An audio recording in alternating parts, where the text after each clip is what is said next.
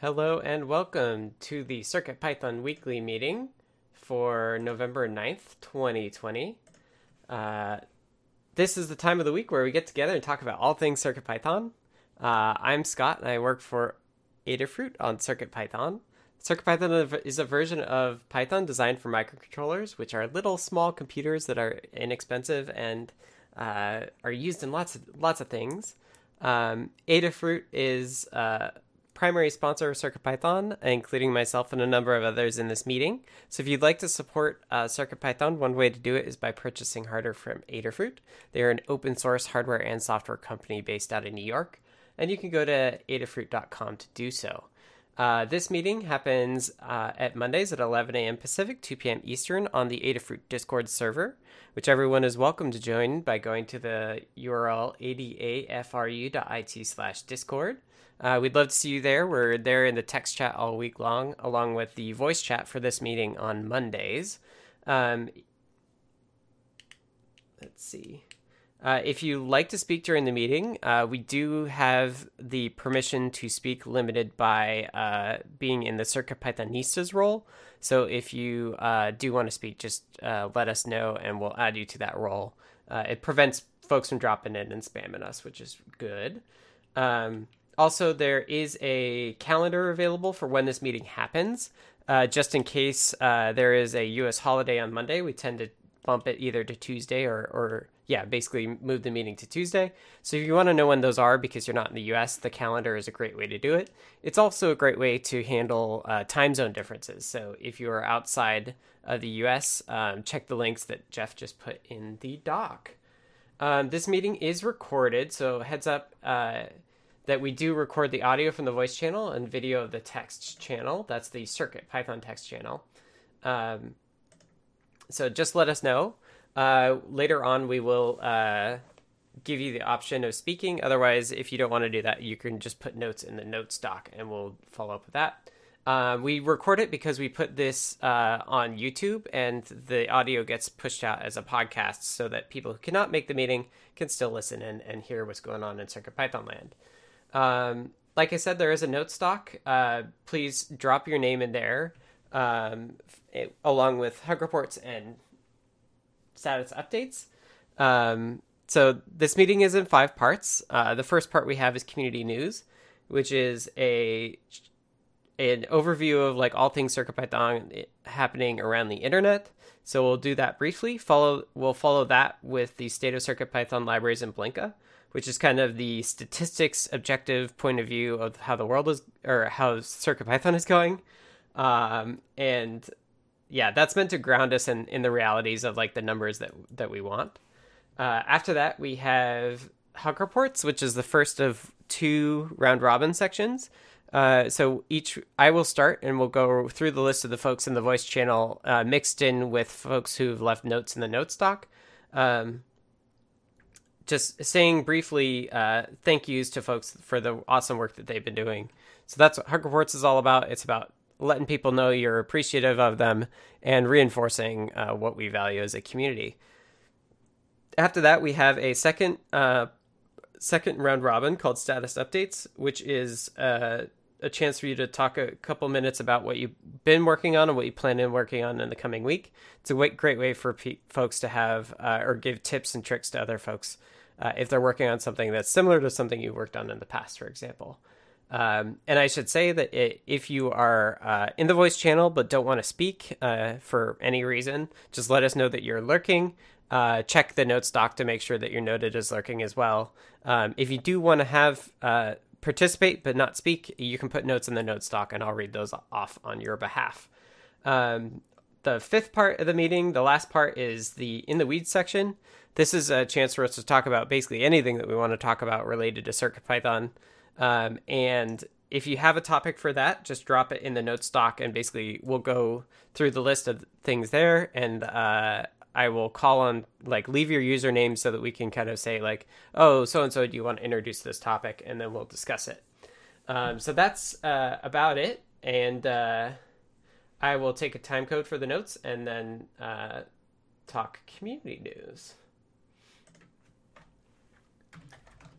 So first and foremost, our lead story is Blinka now supports 60 single board computers. So as of this week, Blinka now supports 60 single board computers. And for those of you who don't know, Blinka allows single board computers to run most of the 280 CircuitPython libraries. So that's very exciting, and we get a lot of people that. So early congrats to Maker Melissa as well, who's the leader of Blinka.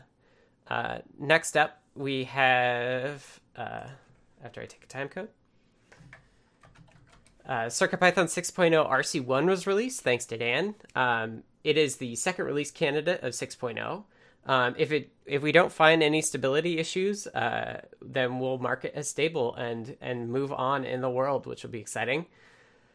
Next up, and the doc doesn't have pictures, but check the post from yesterday from Max Holiday. CircuitPython is going to be sent into space next month, it looks like.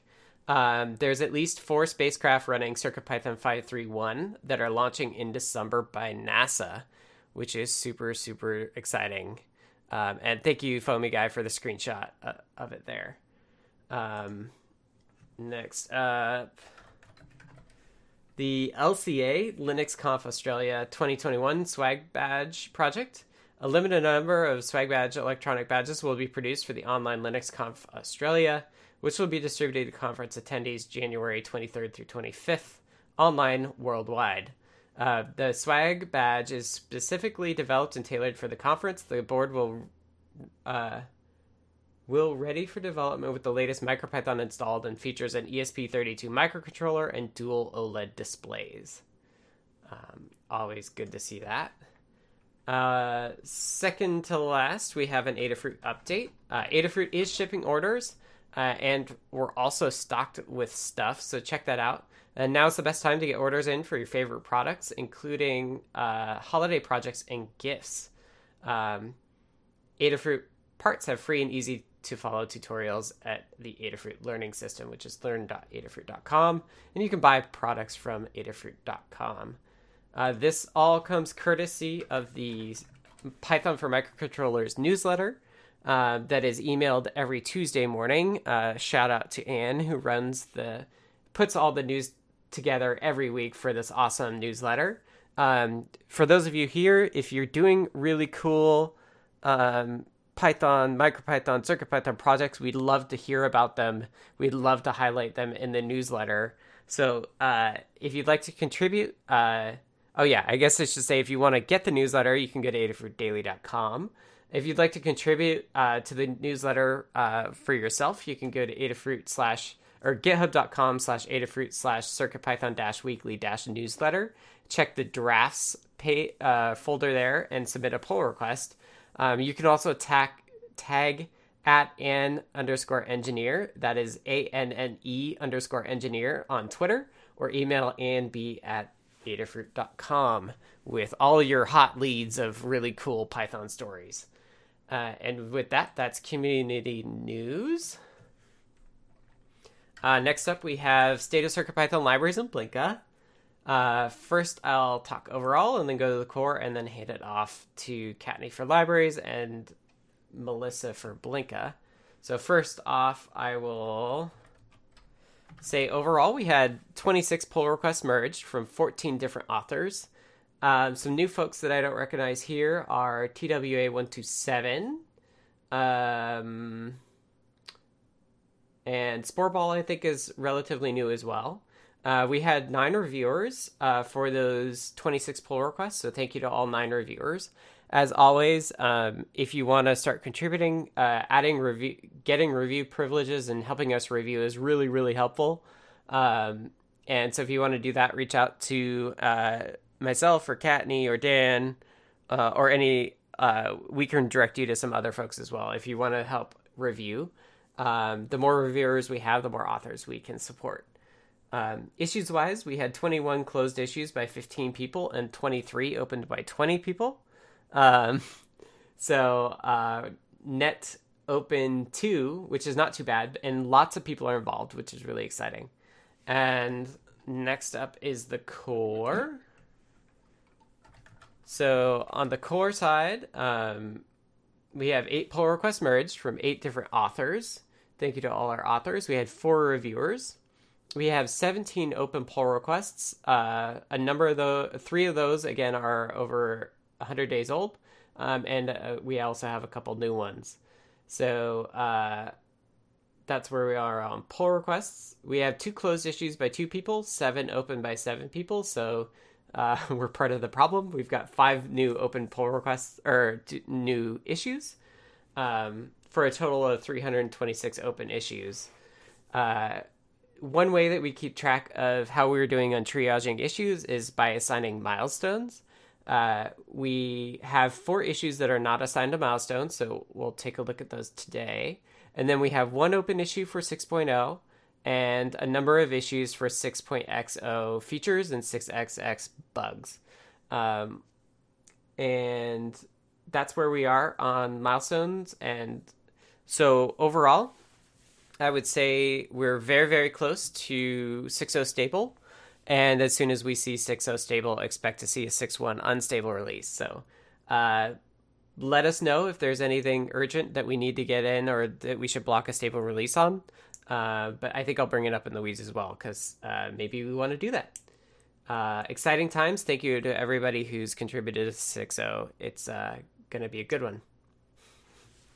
Thank you, Anonymous Cheetah, for writing out my overview. Okay, next up, let's go to Kattni for the library update. Thanks, Scott. Mm-hmm. So this applies to all of the Adafruit CircuitPython libraries, which is every repository that begins with Adafruit_CircuitPython_. We had 16 pull requests merged by 7 authors and 8 reviewers. I think Foamy Guy is new to reviewing, so I wanted to call out Foamy Guy for joining us in reviewing. The more reviewers we have, the more authors we can support. In terms of merged pull requests, we had 3 that were over a month old, which is excellent, and the rest of them were all within 0 or 1 days, leaving us with 32 open pull requests, the newest of which is 2 days old. So hopefully we will be getting 2 more of those this week. We had 18 issues closed by 15 people and 14 opened by 14 people. So we are net down for 232 open issues. 9 of those are good first issues. If you're interested in any of this information or interested in contributing to CircuitPython, check out circuitpython.org/contributing. There you'll find all of this, a list of open pull requests, a list of all the open issues, and some library infrastructure issues. And all of those things are things that we would love to have help with. In terms of reviewing, even if you don't have reviewing permission, you can still take a look at any of the open pull requests and just let us know that you took a look at it. Check it for syntax. If you have the hardware, actually test the PR. Let us know that you did that. All of it's helpful. And in terms of open issues, if you're new to everything, you can search for good first issues, which are at a very basic level. Or you can search for bug or enhancement if you're looking for something a little more complicated. And that will give you all of the issues across all the libraries that apply to those labels. And it's also a great place to get started if you want to actually contribute code. And there is a guide on contributing to CircuitPython with Git and GitHub. And if you're unfamiliar with that, don't let that intimidate you. And we're always available to answer questions. We want you to join us. In terms of library updates in the last 7 days, there was 1 new library, TMP 11.7, and pardon, a number of updated libraries that I will not read off, but they are in the notes. And that's where we are with the libraries. In terms of the libraries overall, we're always seeing at least between 10 and 20 pull requests being merged, most of which are very new, which is great because it means that we're constantly updating what we have. And then seeing, somewhere between, 0 and 3 new libraries a week, which is also excellent because we're adding new hardware, which means we're expanding CircuitPython support. So it makes it much easier for folks to utilize CircuitPython in their project when there's more and more options all the time. Libraries are a great way to get started contributing. So if you want to join this project, check out the libraries. It's definitely makes things easier for folks who want to get started, because we have a lot more good first issues. And it also means contributing in Python versus contributing directly to the core, which is not Python. So if you're looking to contribute some Python code, check out the libraries. And that's what I got. Awesome. Thank you, Kattni. And I was excited to see there's 280 libraries right now. Yeah, it's continuing to go up. And that includes both the CircuitPython, the Adafruit CircuitPython libraries and the CircuitPython community libraries, which are available in the CircuitPython community bundle. Excellent. Awesome. Thank you. All right. Next up, we have Blinka update from Maker Melissa. Hello. Blinka is our CircuitPython compatibility layer for Raspberry Pi and other single board computers. And this week, actually, we have some new statistics on here because of FoamyGuy adding that. And so I'm going to go ahead and read those off. We had 2 pull requests merged by 2 authors and 2 reviewers. We currently have 5 open pull requests, and those are listed between 5 different repos. And we had 1 closed issue by 1 person and 2 open by 2 people. We removed the Hacktoberfest label from 0 issues, and there were 45 open issues among the different repos now. There were 1,820 PyPI downloads in the last week, and we are currently supporting 60 boards. Awesome. Thank you, Melissa. Okay, next up we have Hug Reports.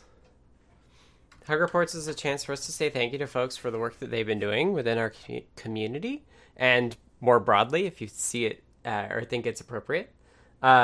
This is done as a round robin, so I will start and then circle back to the top of the list and go through folks. If you don't want to speak, just let us know you're lurking and I will skip over you. If you don't want to speak but do have notes that you'd like me to read off, throw those in the note stock and I'll read them for you. Happy to do that. That also works if you're unable to make the meeting. So if you're listening to this after the fact and you would like to participate but can never make the meeting, check the note stock out. It's always pinned to the if you hit the pins icon on the CircuitPython text channel for the week prior up to the meeting. So you can always add those early if you'd like to start participating that way as well. And I'll take a time code and get going here. So first, a hug report to Maker Melissa for continued help with requests in ESP32 SPI. It feels like we've turned the corner, and I hope that's the case, but thank you for helping me get there. Thank you to Benny E for helping debug SSL issues. I saw lots of discussion when I was looking last week, and that's really awesome. Johnny, can you mute? And thank you for joining. There's one other person that I wanted to thank that I did not pull up. Scrolling back. I think it was from yesterday. Sorry. I was thinking about this. Yes. So I wanted to thank AKBY Kraz for just posting the good news to the text channel that they were having some trouble with the display stuff, and they tried the latest version and it was all going much better. So thank you to them. And then also last up, thank you to FoamyGuy for joining Show and Tell and being so helpful overall. It was great to see you there. And with that, let's circle around. So we have notes from Anecdata. Anecdata says, hug report to Tannewt, Maker Melissa, and everyone testing and fixing for the push on Wi-Fi quality of life last week. And then we have some lurkers. And Carter Charles are lurking, so we'll go to Dan. Okay, just one thing this week. Scott and I had a long talk about sleep, deep sleep, light sleep, and other kinds of stuff like that, and triggering events when those things, or when waking up from sleep when you get certain kinds of events. So there's already PRs and issues in process, and we talked about the details of that, and I'm going to be working on that but we had a very productive discussion, I thought, last week. Okay. Awesome. Thank you, Dan. Next up, we have notes from David Glaude, who says, Hug report to Tanya and Lady Ada for an entertaining video. And next up, we have notes from D. Harada, who says, a group hug. And now we have Foamy Guy. All right. For this week, I got a hug report for Dan. Thanks for working on all of the work in general, but recently I know Dan's done a bunch of work on Bluetooth Low Energy and getting that to work with ESP32s. And I had some fun playing around with a Matrix Portal pixel art demo that you can control from the Bluetooth Connect app. So Dan's work made that super easy to set up. To Kevin Thomas, I think last week or the week before, was named the Pi Dev of the Week. So that's really cool. Congratulations to Kevin. And then thank you for working on a great series of articles, Python for Kids. And then also this week, or over the weekend, made a ESP32S2 basic article reader. It will pull articles from Hackster.io and show the titles. So that was a good example project for the ESP32S2.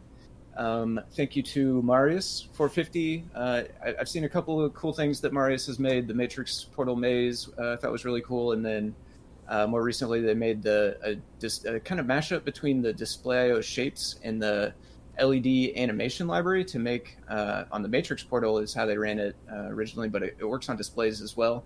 And it lets you make really cool animated shapes onto the screen, so that's really fun. And they also helped me figure out how to set up my repository so that I can't push to it from my local one, so hopefully I won't accidentally push anything anymore. And then lastly, thanks to Carter for a nice talk about Display.io and external displays that we'll talk a little bit more about in the weeds. Thanks. Awesome. Thank you, Foamy Guy. Next up, we have Hierophect. Just a group hug to everyone for this week. Awesome. Thank you. And next up, we have Jeff. I also have a group hug. I feel like I've been a little bit of a hermit the last couple of weeks and not spending as much time with the community as I should. And I'm trying to turn that around. So maybe I'll have something more specific next time. No worries. Thank you, Jeff. Next up is Jerry. Yeah, thanks to Ben E as well for diving into the SSL issues with the ESP32S2 and a group hug. Awesome. All right. Next up, we have Katney. So I have a hug report for Foamy Guy for updating the FeatherSense guide to have the right library folder structure in the screenshot and the list. We updated the LSM60S, I think, library, refactored it from a single MPy file to a package, and there are still lingering guides that were not updated. So slowly people are catching that and reporting it. And Foamy Guy has updated multiples of those guides for me, so thank you so much for that and everything that you do. And a group hug to everyone. Awesome. Thank you, Katney. All right. Next up, we have notes from Kevin Thomas, who says, hug report to Foamy Guy for partnering with me to get the CircuitPython IoT streaming data ESP32S2 OLED version tutorial complete on the Metro ESP32S2. And next up is Maker Melissa. Hello. So I wanted to give a hug report to Jepler for helping point me in the right direction regarding an issue I was having with SD card I/O. I wanted to give a hug report to Foamy Guy for adding the Blinka stats to AdaBot and for the other related repos. I wanted to give a hug report to you, Scott, for working on pinpointing the cause of the request's ESP32 SPI issues, and a group hug to anyone else. Awesome. Thank you, Melissa. Next up, we have notes from Mark, who says, Hug report to Foamy Guy for doing some tests on my bus device to the core PR. And with that, we're done with Hug reports. Thank you, everybody, for joining for it, and those of you who participated. Next up, we have status updates. Status updates is a chance for us to talk about what we've been working on and what we plan on working on in the coming week. It is done as a round robin, just like Hug reports. So again, if you don't want to speak, just let us know you're lurking, and feel free to drop notes, and I will read those off. And as always, if you're unable to make the meeting but want to let us know what you're working on, we'd love to have your status updates as well. And with that, I will get started. So I merged, Melissa merged ESP32 Spy and request fixes that I PR'd. It sounds like it's working better for everybody, and I hope that continues. So I was working on that last week, lots of debugging. This week, I'm working on a MagTag project for myself, and then I fully expect to find bugs and issues as I do it, and I will continue to run those down. So one that's on my radar in particular is an issue with some SSL services on the S2 with the native Wi-Fi stuff, so I'll get up to speed on where we are with that, and help get that checked in and fixed. And any other things that I run across. Okay, circling around, we go to Dan. Hold on, okay. As I mentioned, I'm working on sleep and waking up from sleep. There were some strawman API proposals. I've got yet another proposal, and I'll be writing that up an issue, and I'll start working on ESP32 implementation of this, because that's the board that we're most interested in being able to sleep deeply right now. And once that's done, then I can move on to some other boards for the same thing, but that's the highest priority for right now. Okay. Awesome. Thanks, Dan.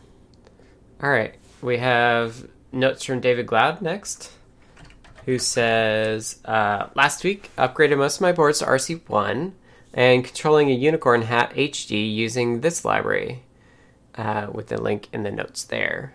Hopefully it's in the CircuitPython community bundle as well. This week, starting from Thursday, playing with my MagTag, trying to understand pixel buff to maybe use it for the Unicorn Hat HD or the LED shim. And there's a link to an issue in the notes. And last up, trying to make a Clue timestamp keyboard encoder for this meeting. Awesome. Thank you, David.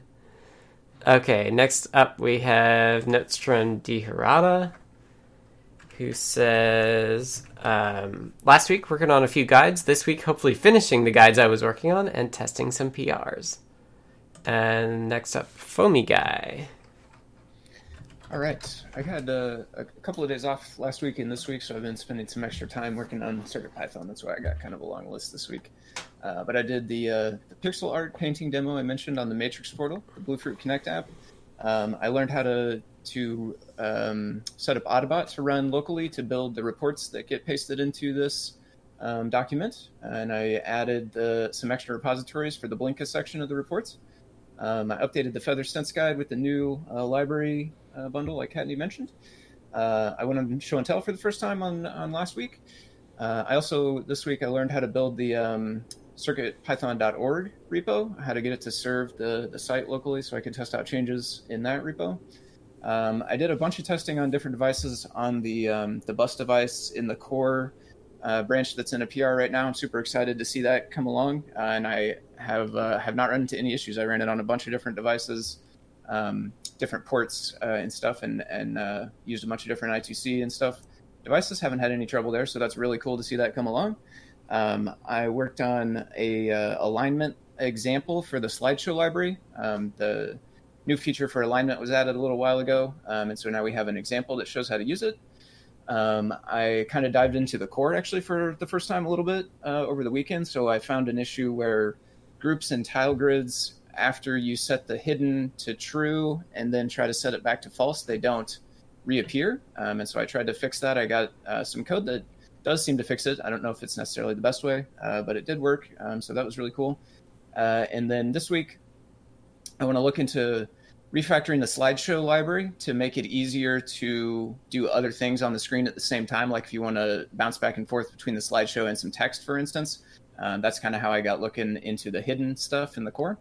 I want to look at refactoring Blinka PyPortal, and really I think there's probably a few other places as well that use secrets, importing secrets like to get your Wi-Fi network and stuff like that. So the problem is it conflicts with a module in CPython, so you can't just import it like that on at least on CPython on a PC. I don't know if Raspberry Pi has that problem or not, but I want to look at a way to solve that and make that code work everywhere if I can. And then lastly, I want to work on basically solving the problem generally of cycling through some lines of text. Like if you have a super tiny screen and you can fit 3 or 4 lines of text on it, I want to make it easy to cycle through the lines so you can show 3 or 4 at a time, and every few seconds, or when you hit a button or something, it will go to the next line and shift the previous ones off the top. So that's what I got going on. Thanks. 2 things for the secret stuff. Are you thinking of a new name that doesn't conflict? I would like that for a long-term solution. The shorter-term, sort of less drastic change I was thinking of was just not doing the import and instead allowing it to get passed in as a parameter. And then if the parameter was none, then try to do the import inside the constructor. Mm-hmm. But changing the name, I think, is probably a good idea for the long term, especially as we get more and more devices with Blinka and we get more and more things that work on just like PC directly, right? The Bluetooth stuff and the Display.io stuff and all of that sort of stuff. Yeah, so I guess we should say, think of a name, folks. What should we rename secrets? And then for the cycling lines of text, are you thinking like what Terminal does? I don't know. I'm not too sure what the terminal does, to be honest with you. I was thinking of with Display.io display text, the label. Mm-hmm. I'm not sure. I've never really looked into terminal, how it behaves. But I was essentially thinking just kind of make a label with 4 lines or however many fit on the screen. And then each time you need to cycle it, just choose a new 4 lines out of your string, basically. If that makes any sense. Yeah. You might want to take a look at terminal. I might do what you want. Okay. Okay. It only works for monospace fonts though, which could be a problem. But it can do. It can take like PDF file as long as it's monospace, or yeah. Yep. Nice. Okay. Yeah. It just uses a single tile grid. So, you can it's a single tile grid, and you just feed it what you want to show, and it just shows the latest thing that you wrote to it. Nice. Okay, cool. Thank you. Mm-hmm. Okay, next up we have Hierophect. Okay, this last week was not my most productive for reasons, but I spent some time getting up to speed basically on UDP IP and kind of the whole internet protocol stack. It's been a long time since I did any networking, so and the first time I'm doing anything with the transfer layer. So I've been looking at that so I can hopefully be useful as those features proceed on CircuitPython. I did some reviews of the existing NeoPixel modifications and incoming Count.io and Rotary.io. This week, I'm going to be working more on UDP, hopefully actually getting some decent test batches that don't fail. I'll be working on, now that I have some additional NeoPixel hardware, I'll be working on soldering that together and speeding up those services on Arduino and potentially CircuitPython. And then working a little bit on the bug backlog, specifically the F1 port, which has been sitting around in our PR list for a long time. And I think that literally the fix for it is 1 line long, and I just haven't gotten in there to test it. So hopefully going to do that this week. I've also been working a little bit on Percival Project, which is SPI Peripheral, an SPI Peripheral module, which I'm using along with a technology called SteamVR, which is what powers the Vive headset, which I'm going to be using for some robotics teleoperation and other stuff. So, been working on the API for that. And that's it for me. Awesome. Thank you, Hierophect. Okay, next up we have Jeff. Hello again. Last week, my main work was a guide for the CAN-IO module, which I think will go live soon. And I also did work on the Arduino CAN library for the upcoming Adafruit Feather M4 CAN. And along the line, I verified that with that upcoming Feather, you can use two CAN bus interfaces at the same time, one using the built-in transceiver and one with the external transceiver. Being able to, this is something that Adafruit is going to use internally when they test the boards. But another interesting thing you can do with that is turn your CircuitPython board into a CAN proxy, so you could filter things that came in from one side and send them out to the other side and maybe modify this or that. So an interesting possibility. Anyway, this week I'm getting back to audio out on the ESP32S2. I was a little bit stuck at the end of the week 2 weeks ago, but now I've got the debugger set up so that I can have breakpoints and get traceback information and all that good stuff. So hopefully that will allow me to at least gather the information to ask better questions.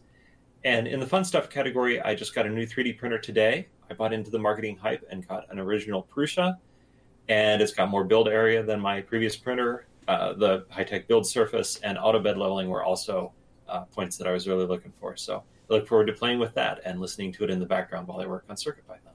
Mm-hmm. Thanks, Jeff. Next up, we have Jerry. Yeah, hi. Not much to report. I think of any significance.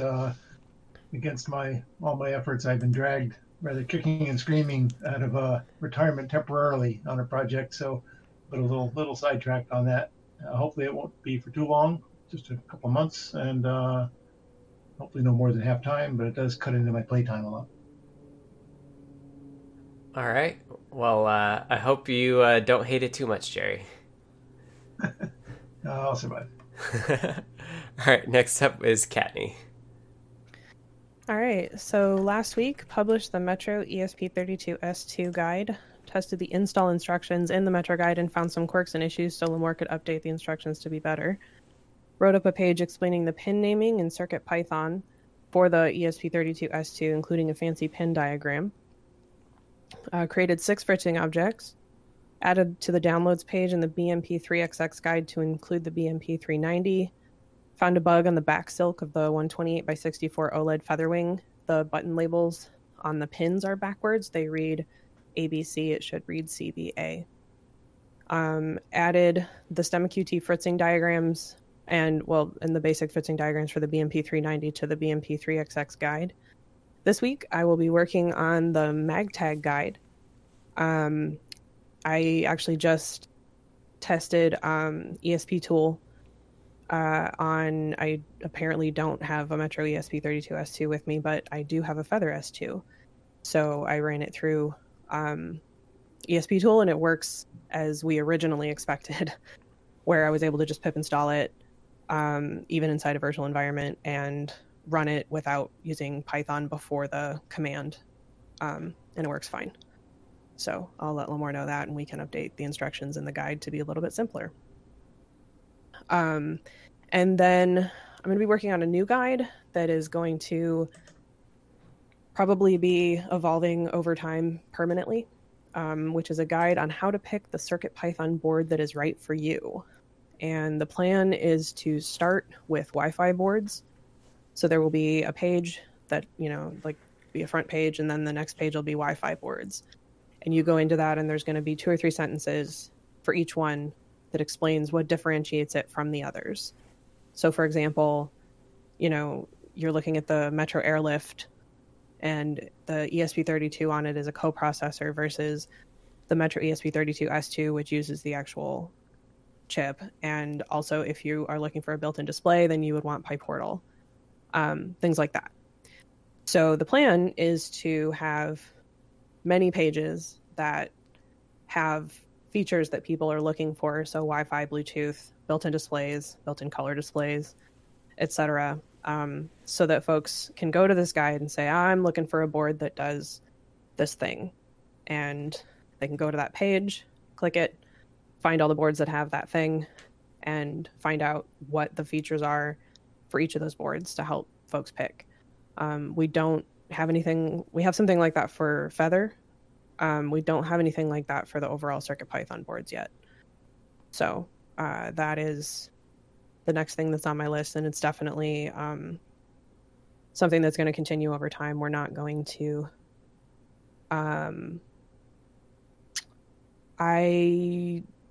If it's not, I'm not. Well, I know we do, Melissa, but it's there's not an explanation of why one thing is better than the other. It simply says that it has Wi-Fi as a feature. It doesn't say like it has Wi-Fi and also does Bluetooth. That's what the guide is meant to do, is to go one step beyond what CircuitPython.org has. And I don't know about the non-ESP boards. Basically, if it's supported natively in CircuitPython, it'll be on the list. And it's going to start small and go big, basically. So we'll start with one thing and move forward page by page. And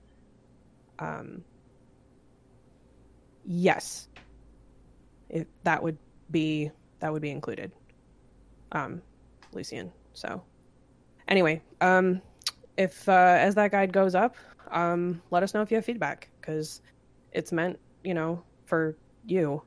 So if you go to that guide and it doesn't make sense to you, or you find something that doesn't, follow what you expect in terms of what you expected to get out of a particular board, please let us know either through the feedback or email support@adafruit.com, or find us on Discord. All of those things are valid ways to get a hold of us to let us know that this particular guide might be better with some additions to it. So keep an eye out for that. The MagTag guide will be coming up first because it's already been released and we don't have a guide for it yet. So that will be the first priority. And that's what I've got going on. Awesome. Thank you, Kattni. Okay, next up we have notes from Kevin Thomas, who says, last week created a new microbit v2 tutorial on how to modify a C library. Taught how to add a library function called microbit.temperature_f to, when called in the Python REPL, would read the board's internal temperature sensor and convert it to Fahrenheit and return that value to the user. Partnered with FoamyGuy to create a CircuitPython IoT streaming data ESP32S2 OLED version tutorial, in addition to a REPL version for the Metro ESP32S2. This week, developing a more in-depth tutorial for how to create a custom C library for the new Microbit V2 in preparation for their launch. Develop a custom music theory C library that will be callable in the Python REPL to where the user can pass in a note such as C, and it will return all of the chords in the C major scale.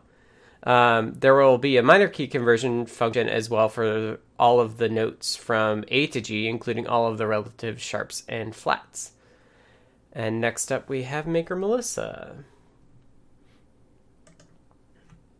Hello.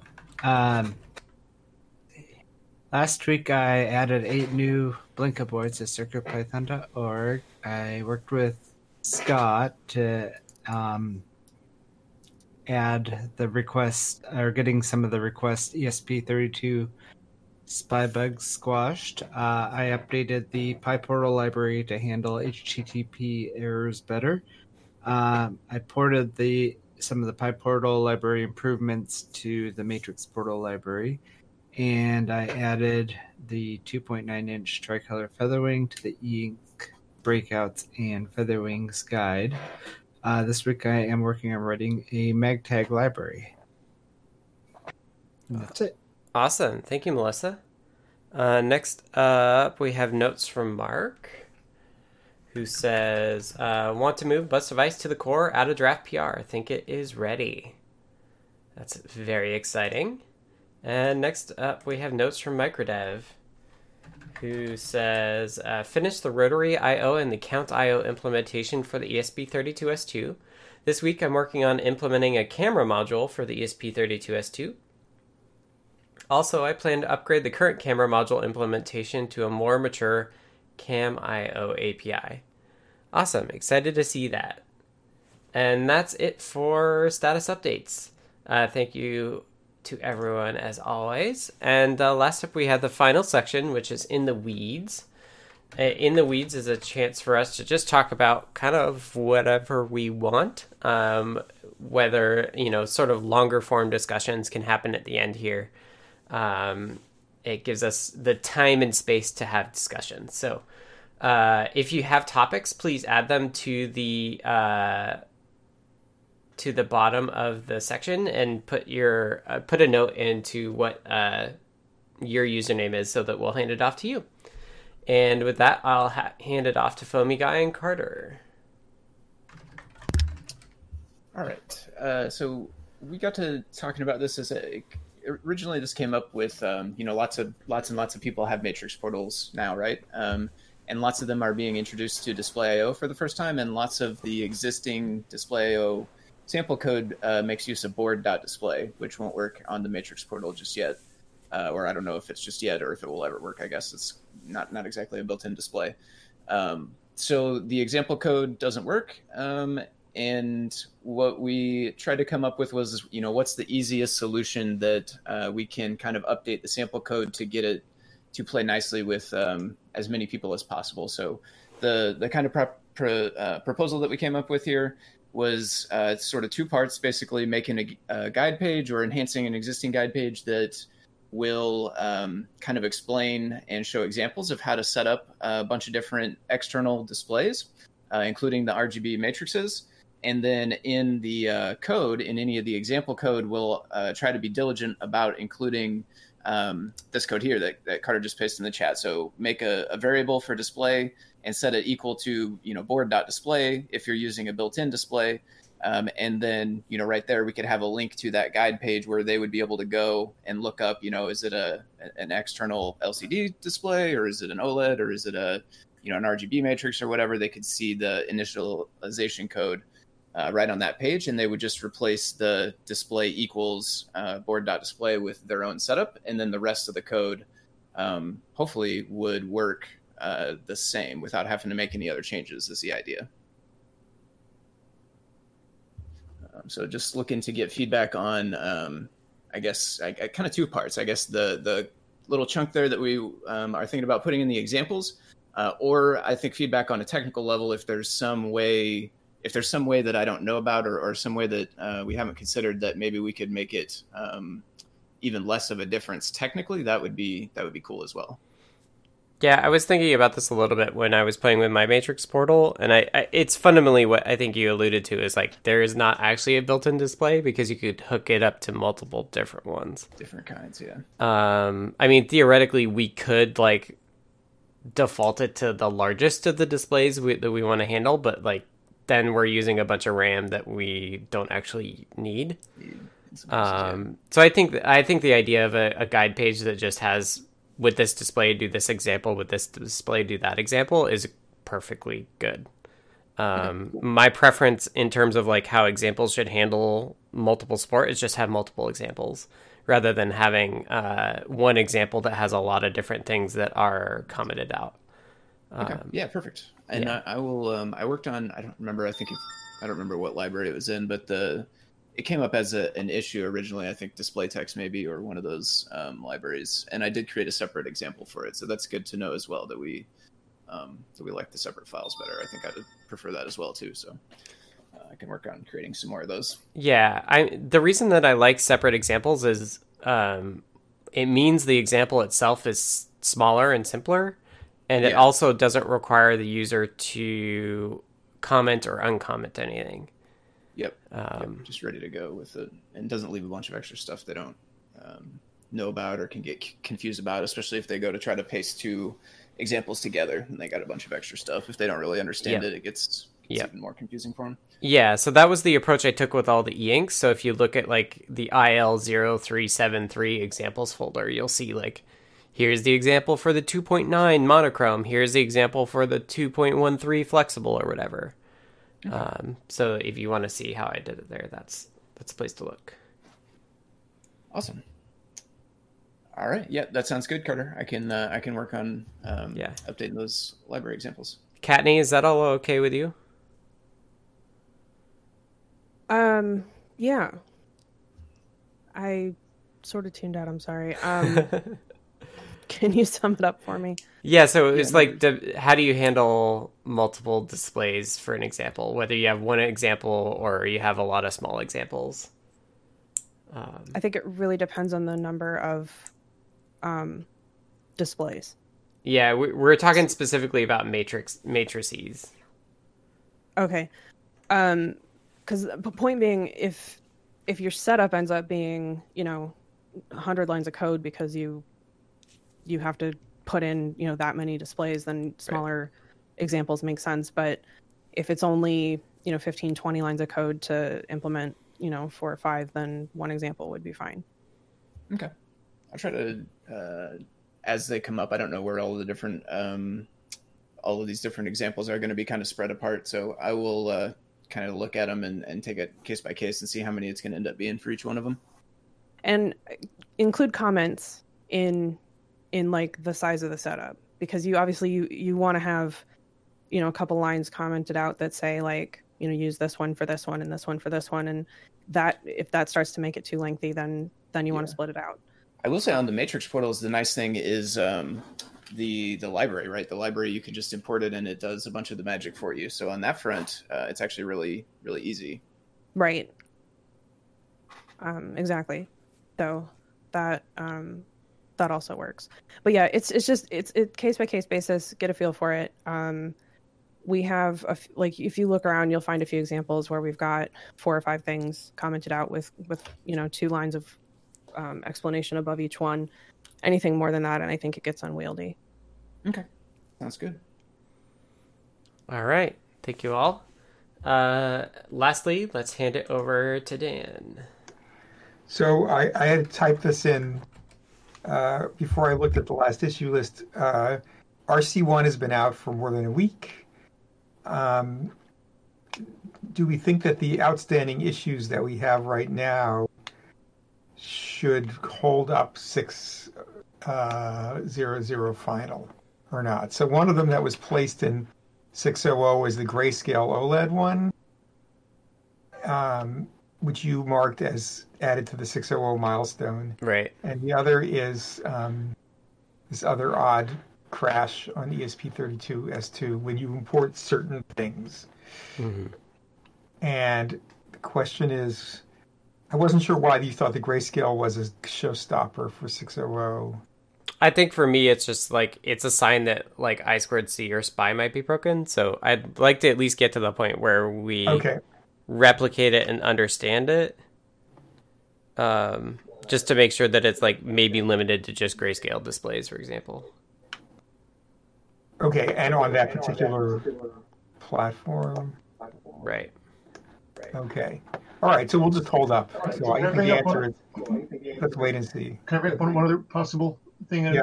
We'll see if anyone else has run into it. I haven't. I think it's only happened on the S2, but I'm not even sure. That's when you're cutting and pasting into the REPL. I don't know if anyone else has run into this, but I noticed that if I cut and paste, particularly, and I haven't triggered the sequence that does it, but a lot of times the cut and paste will fail, and it'll fail in kind of a funny way. Seems that, and I don't know if it's if you've done a. I don't have a good examples of it, but I've had a lot of trouble with cutting and pasting, especially certain kinds of lines that have parentheses in them with long argument lists. It cuts them off, and it just some funny things. But it also may be related to whether or not you've done an up arrow, using readline type stuff. So, has anyone else run into that? I've definitely run into lots of issues that are similar to that on the other ports.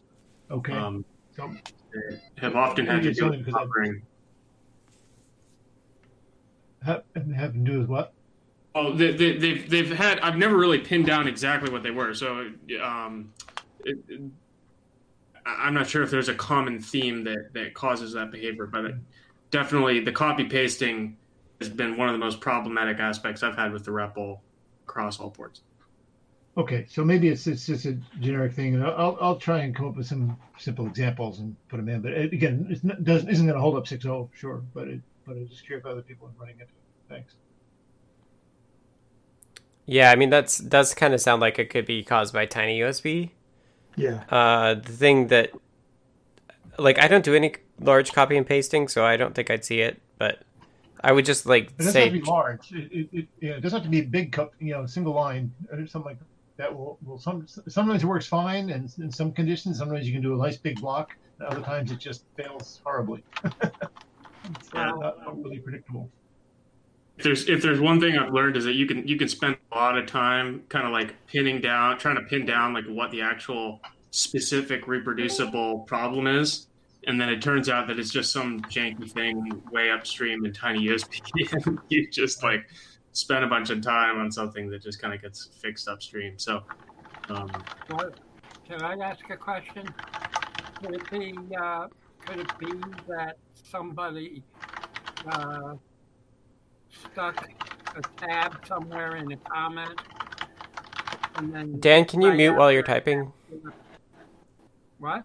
Dan was typing as loud as I can hear you, Charles. So go ahead. Sorry. No, I was just asking. Could it be a formatting in the text that you're cutting and pasting? Because it doesn't sound like it happens all the time. Yeah, it's like a question of where you're cutting from. Yeah. Like if you don't cut from the beginning of the line. Mm-hmm. Okay. I think my take on this is kind of just like, oh yeah, Foamy Guy points out the tab would cause completion. Yeah. Yeah, maybe. in the previous problems of the error that I saw often when it was a buffering problem, it would drop kind of unpredictable numbers of characters every set. Like in a set number of characters. So it would like every 5 or 10 characters, it would drop one. It would miss one. Yeah. Okay. That was different from what I thought it might be. Oh, that's just what I've run into. I mean, it could be something totally different. But I did see that behavior on ST and on IMX for a little bit. There's an issue on both of those. Okay. Yeah. I see what. Okay, now that I understand what you're talking about, it makes. I don't think what I was thinking was the right answer, although I've encountered. It might still be. I don't know. It dropped out when you're cutting and pasting. It's not catching the end of the line, and then it drops. Yeah, then you press an enter key, and it doesn't remember where the indent is. I've had that happen a couple of times. That may be just that it dropped the character on the end, and it just screwed up the indent on the next line. And I think that's just a matter of making sure that you push it off the end of the line so that you don't around to the beginning of the next line. Right, so you don't wrap. So it doesn't try to wrap it into one line. Yeah, I think Back into one line. My feeling on this is that it's not important enough to block the stable release on. It's good to know about, though. Yeah, it's good to know about, and it looks like Jeff already has this issue file that sounds similar to what Jerry was talking originally. Okay. Might be a good idea to try and stress test it across a bunch of different ports and make like kind of a big combo issue for it to see if there's anything that's related between the different port problems. Yeah, I think this issue is probably just something we should just ask TAC to look at. Right. No, that's true. For Tiny USB. And then eliminate Tiny USB as a possible source of problem. Well, I'm almost positive that's the problem. Like it sounds very like no better than I ever will. Like we've gotten the most churn in this part of the code from Tiny USB. It's not like CircuitPython's handling of serial stuff is changing at all. So it makes me think that it's like we upgraded Tiny USB with 6.0, and so that makes me feel like it's that. Now, we could pull the latest Tiny USB in, but I don't want to do that for stable either. And in fact, I don't really want to pull either Tiny USB or the IDF for 6.1 as well. So I think my bias overall is just like, it's ready. We should get it out. People will find some issues, and the catastrophic ones we can fix in a 6.01. But generally, I would really like to get us to a 6.1 world. Even if 6.1 is not stable, I'd like to be able to start releasing it. Primarily because that's where I want to keep ESP32S2 folks. So the only reason that I'd like us to just take a brief look at the grayscale thing is just like making sure that like SPI isn't broken or I2C isn't broken, which I doubt it is, but it's just like those things are so core to what people do that I want to make sure that we just double check it. Does anybody disagree with me? Or would it be okay if we look at this grayscale thing, we figure out why it's fixed because it's fixed in main from what Melissa was testing. So like if we spend an hour figuring out what this was, is it still okay to release with it if it's not like a broad problem? I mean, that sounds fine to me. I think otherwise we're pretty stable. Yeah, I put a link to ESP32S2 crash on import, but it's just weird, and ESP32 is beta, so it shouldn't stop a stable release. I think we're fine to do stable. Okay. So Dan, do you want to look at that OLED thing, or should I later today or tomorrow? I don't have a grayscale. Okay, I do have one around here. Yeah. So yeah, I could do it. Yeah, if you could just try it, yeah. That's okay. But I thought it was something to do with Display.io, but I didn't. That was my assumption. But that's my suspicion too, and I wouldn't block the release on that. Yeah. If all we have to say is like use 6.0 Alpha 1 or 6.1 Alpha 1, like, then it's fine. Yeah. If it's just limited to like grayscale OLEDs, like, the only reason I would block is if it was like very broad. Yeah. I might have one to test, Scott, if you need testing. Okay, yeah. I think I'll try to remember to do it because mag tag's important as well. I think people are excited. Yeah. So getting that guide, like I'm not a guide person, so. Yeah, I do think I have one. I just have to find it in my box. I only think I have one. I think I remember seeing it going past when I was reorganizing. Yeah. Well, it's new. Yeah. I think I had a couple. I had a couple fairly recent orders that were here. Okay. Cool. Okay, so I think that's the conclusion of this is like we are ready. We just need to double check that this issue is not a large one. Mm-hmm. And yeah, David G points out that MagTag is grayscale 2, which it's possible that there was something that I fixed when I added the grayscale support for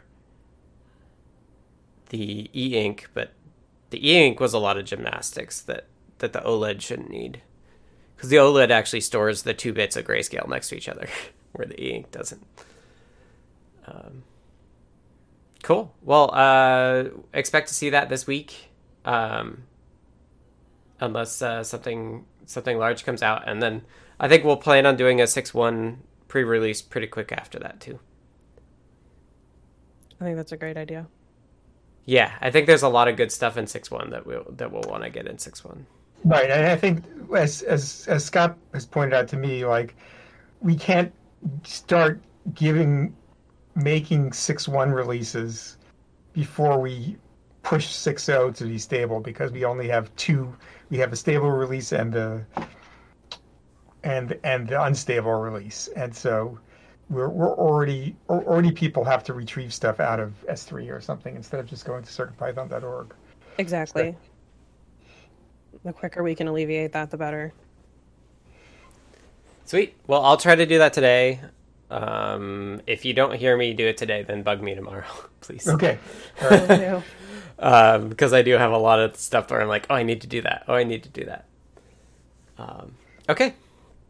let me wrap up. So this has been the CircuitPython Weekly Meeting for November 9th, 2020. Let me scroll down to the things I have to say. Thank you to everybody who participated. If you want to support Adafruit and CircuitPython as an extension of that, please consider purchasing from the Adafruit shop at adafruit.com. This meeting was recorded, so you can check it out later and share it with folks by going to ADAFRU. Wait, that's not right. I was mixing things. You can go to youtube.com/Adafruit to see the recording on the Adafruit YouTube channel. You could also check it out as a podcast on podcasting services. It will be in the Python for Microcontrollers newsletter that goes out to everyone on Tuesday mornings. If you aren't subscribed to that, you can subscribe by going to adafruitdaily.com. The next meeting is a week from today, as I check the calendar. Yep, it is a week from today. Here on the Adafruit Discord server, which you can join by going to adafru.it/discord. If you want to participate next week for the first time with voice, make sure that you're in the Python or in the CircuitPythonistas role. So just ping one of the like Tannewt or Kattni or Dan H if you want to get added to that, or any of the. You could ping the moderators too, but don't always like to do that. Anyway, next meeting is next Monday at 2 p.m. Eastern, 11 a.m. Pacific. And before then, we'll see everybody on the Discords. Thank you all for making it, and we'll see you next week. Thanks, everyone. See you later. Thank you.